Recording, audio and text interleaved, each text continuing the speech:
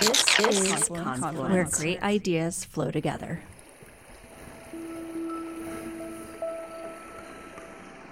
This is Confluence, where great ideas flow together, the podcast of the Graduate School of the University of Montana.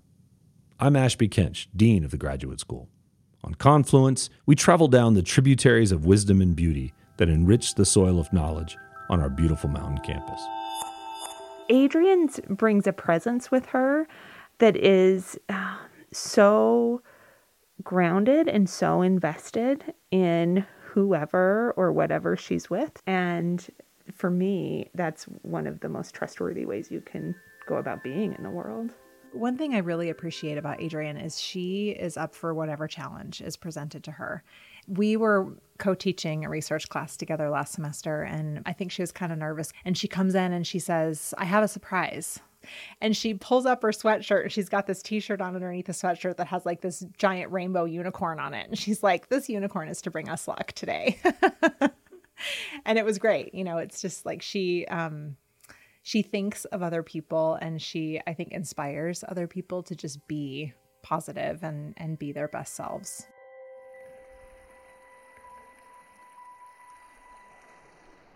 You just heard the voices of Drs. Kirsten Murray and Veronica Johnson, professors of counseling, talking about their student, Adrienne Taussis, one of the Bertha Morton Graduate Student Scholarship winners for 22-23.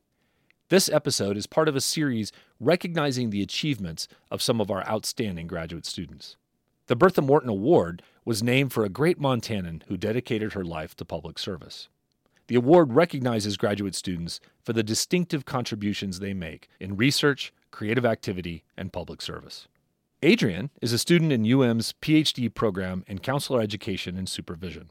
She has over a decade of experience as a licensed clinical social worker, working in a variety of contexts, including equine-facilitated psychotherapy and recovery support. She also runs her own mental health practice, Change is Strength, and works in the area of grief and trauma support. The impact her work has on our community exemplifies a key component of the Bertha Morton legacy, and we are delighted to share her graduate story with listeners. Welcome to Confluence, where the river is always with us. Welcome to Confluence, Adrienne. Thanks, Ashby. We're celebrating Bertha Morton winners. You're a recent winner of the Bertha Morton. Did winning that award have any special resonance for you? Yeah, I think I feel overwhelmingly grateful all the time about anything that happens in this school, because I never thought that I would be getting my PhD. And so when I applied for the scholarship to have funding for my dissertation year, it just felt really lovely, and I just was feeling very honored by someone that decided that she wanted to give money for people to extend their research and their education. I think that's quite honorable. It is, Yeah. and it's really kind of an amazing story. Of course, she had no ties to the university. Yeah, it's and so bizarre. No one cultivated her. It just kind of Right. came out of nowhere. So, yeah, that feels good, that validation. Yeah. And then this notion, I mean, it's really important, I think, in your case, because one of the key elements is sort of leadership and service impact. And, of course, that's at the core of your work. And so part of what I want to talk to you about is to get you to sort of tell your Montana story. You're in the PhD program now in counselor education and supervision, but your path to that's a little nonlinear. So how'd you end up in Montana, and especially how that clinical work you did prior to getting here, how did that kind of inform your decision to make this turn and do the PhD? Yeah, that's a good question. I think nonlinear is well said. Yeah, so basically I went to graduate school. I'm from the East Coast, and so I did all my schooling on the East Coast. And then when I finished graduate school in social work, I knew that I wanted to work with teenagers, but I wasn't quite sure what capacity. And I also knew that I wanted to work outside and felt very unconventional in that way. And literally started Google. Unconventional because on the East Coast, that's not like a normative thing. Yeah, like I was less interested in talk therapy and wanted to kind of delve into the experiential realm.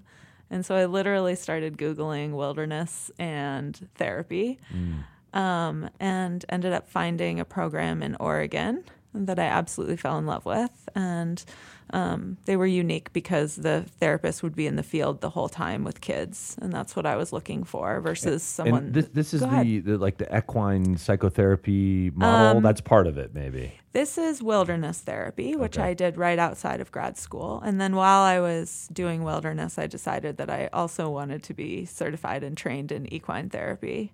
And so, had you had experience with horses before? oh, yeah, good question. Yes, I grew up riding dressage. It was a huge part of my life. All right. But I had done less work on the ground with them.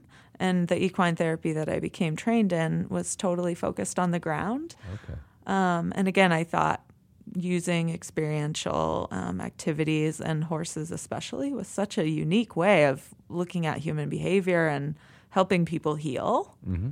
Yeah. Big, rich anthropological or human tradition, though, of our animal relationships being kind of an extension of our social identity. So it kind of makes sense that there would be this powerful link that you could tap into. Yeah. Horses especially, right? I mean, yes. we have such a long-standing human relationship with horses, 10,000 years long or something like that. Yeah, they're transformative for sure, and some of the most perceptive beings that I've ever been around. Yeah, interesting. Yeah. So then, and you've worked in a lot of different clinical contexts through that work history. Yep. Yeah. From wilderness, I kind of moved into more of a medical realm. I've always been really interested in the brain and trauma.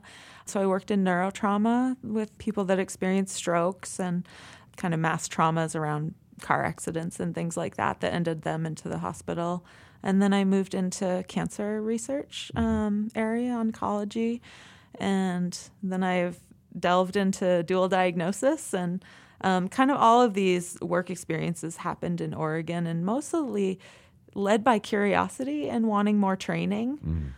I think one of the things about counseling is you go through your formal education, and then the learning really starts. Right, because you need to get into the field and do the work Exactly. to kind of hone the craft and kind of have that feedback loop of like, oh, that didn't go so well, and so it's a special kind of training in that way. Yeah, you reach higher and higher plateaus. Exactly. Am I wrong in thinking though that there's a kind of through line in some of this work in blending kind of physical kind of sense of the physical body and how that might be part of therapy, not just the talk therapy part. That's what you started by saying. But even in the neurotrauma and in the cancer, it's getting people to engage with their bodies fully as part of the therapy. Exactly. Yeah, I've always been really interested in how mental health shows up in the body and what the connections are with that, and how experiences are held in the body, like in the nervous system. So that's a good observation. Then the flip side would be like, what can we do in the body to kind of move that back into positive mental health? Yeah, exactly. Well, that's really powerful. And I note in your record that you've done some work in grief, and that's an area where I do a lot of my own research and thinking. And I know you've connected with Tamarack, which is just an incredible local organization. Totally. I mean, hard to quickly summarize what they do, but it's a community resource for helping people process trauma and grief, both at the individual, but also at the group scale, families, but also communities that experience trauma. Was that what brought you here into this community? Yes, I apologize, I digressed, but yes, it is exactly. Like, I was living in Oregon, in Southern Oregon at the time, in Ashland, and have always wanted to live in the Rockies, truly. Was not planning to do it during the winter, however, and decided that I would look and see if there was any opportunities here, and found Tamarack and applied kind of on a whim, and was grateful to accept a job here. And so ended up moving in February in the middle of a blizzard in 2019. And wow. And actually, in all honesty, I love it here, and I totally fell in love with this place. And it was at Tamarack that I met a lovely colleague named Kim, and she was in the counselor education program at the time. And she talked to me about the PhD program, which I had previously applied to some PhD programs kind of various times throughout my career, and never had quite found the right fit, or the timing wasn't quite right. And when I came to know some of the faculty here before even applying, I just fell in love with them. And the relationship building is so clear here, and the way that they interact, the cohesiveness, and it's just, So I was overwhelmed with desire to apply and felt really grateful. Well, and of course, you're not the only person to say that about that particular group. They kind of have that reputation on campus. They're very tight-knit, very close-knit. Yes. They work incredibly well together, and just an amazing group of people. And, and attracting a really talented set of new faculty and students. And so you've been in that PhD program since 2020. Yep. What are you working on? What's your research interest there? Yeah, good question. So my research is very similar to the thread that you noted throughout my work history, which is how traumatic experiences can show up specifically in athletes in their body regarding physical injury and kind of difficulty recovering from injury or chronic pain, that kind of pieces. Interesting. And that's not something you'd worked on before. What's your sort of, your data set? Is it involving UM athletes or community athletes? Yeah, it's actually with the athletic trainers. I'm hoping to kind of shift that focus from a performance-based view of physical injury to more of a mind-body approach. And how can we also incorporate the historical experiences that athletes may have experienced that are impacting their bodies? Okay, so it's a kind of holistic shift in how the training itself would be done. That wouldn't take into account, mental, psychological factors as well as just the injury point and, what needs to be fixed on the body. Exactly. Wow, yeah. That's really exciting. And so, you're 2 years in. Yeah, 2 years in. Coursework done. You're moving toward dissertation. Yeah. Proposal accepted or on its way? Proposal hopefully will happen in the fall. Okay.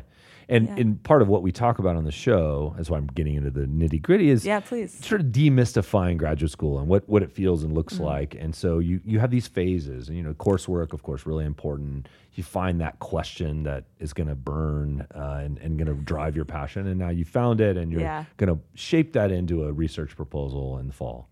Let's hope. And the Bertha Morton gives you that drive, that extra little wind in your sails to go do it. Yes, exactly. Yeah. Awesome. Yeah, it was so cool to have that funding. Yeah. Yeah, I wasn't expecting that, so it is always nice. And when you're done with your PhD, what do you imagine doing? Oh, gosh, that's a good question.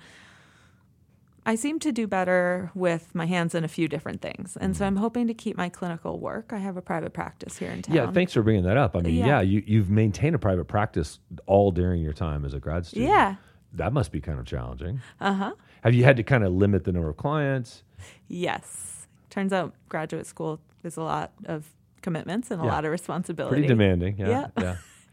So you'll try to maintain that and then think about research projects or connections with other... Yeah, I hope to continue to be connected with the university somehow. I think because I didn't come to Missoula specifically for grad school, I really love it here and I would like to stay. I wasn't anticipating loving research so much.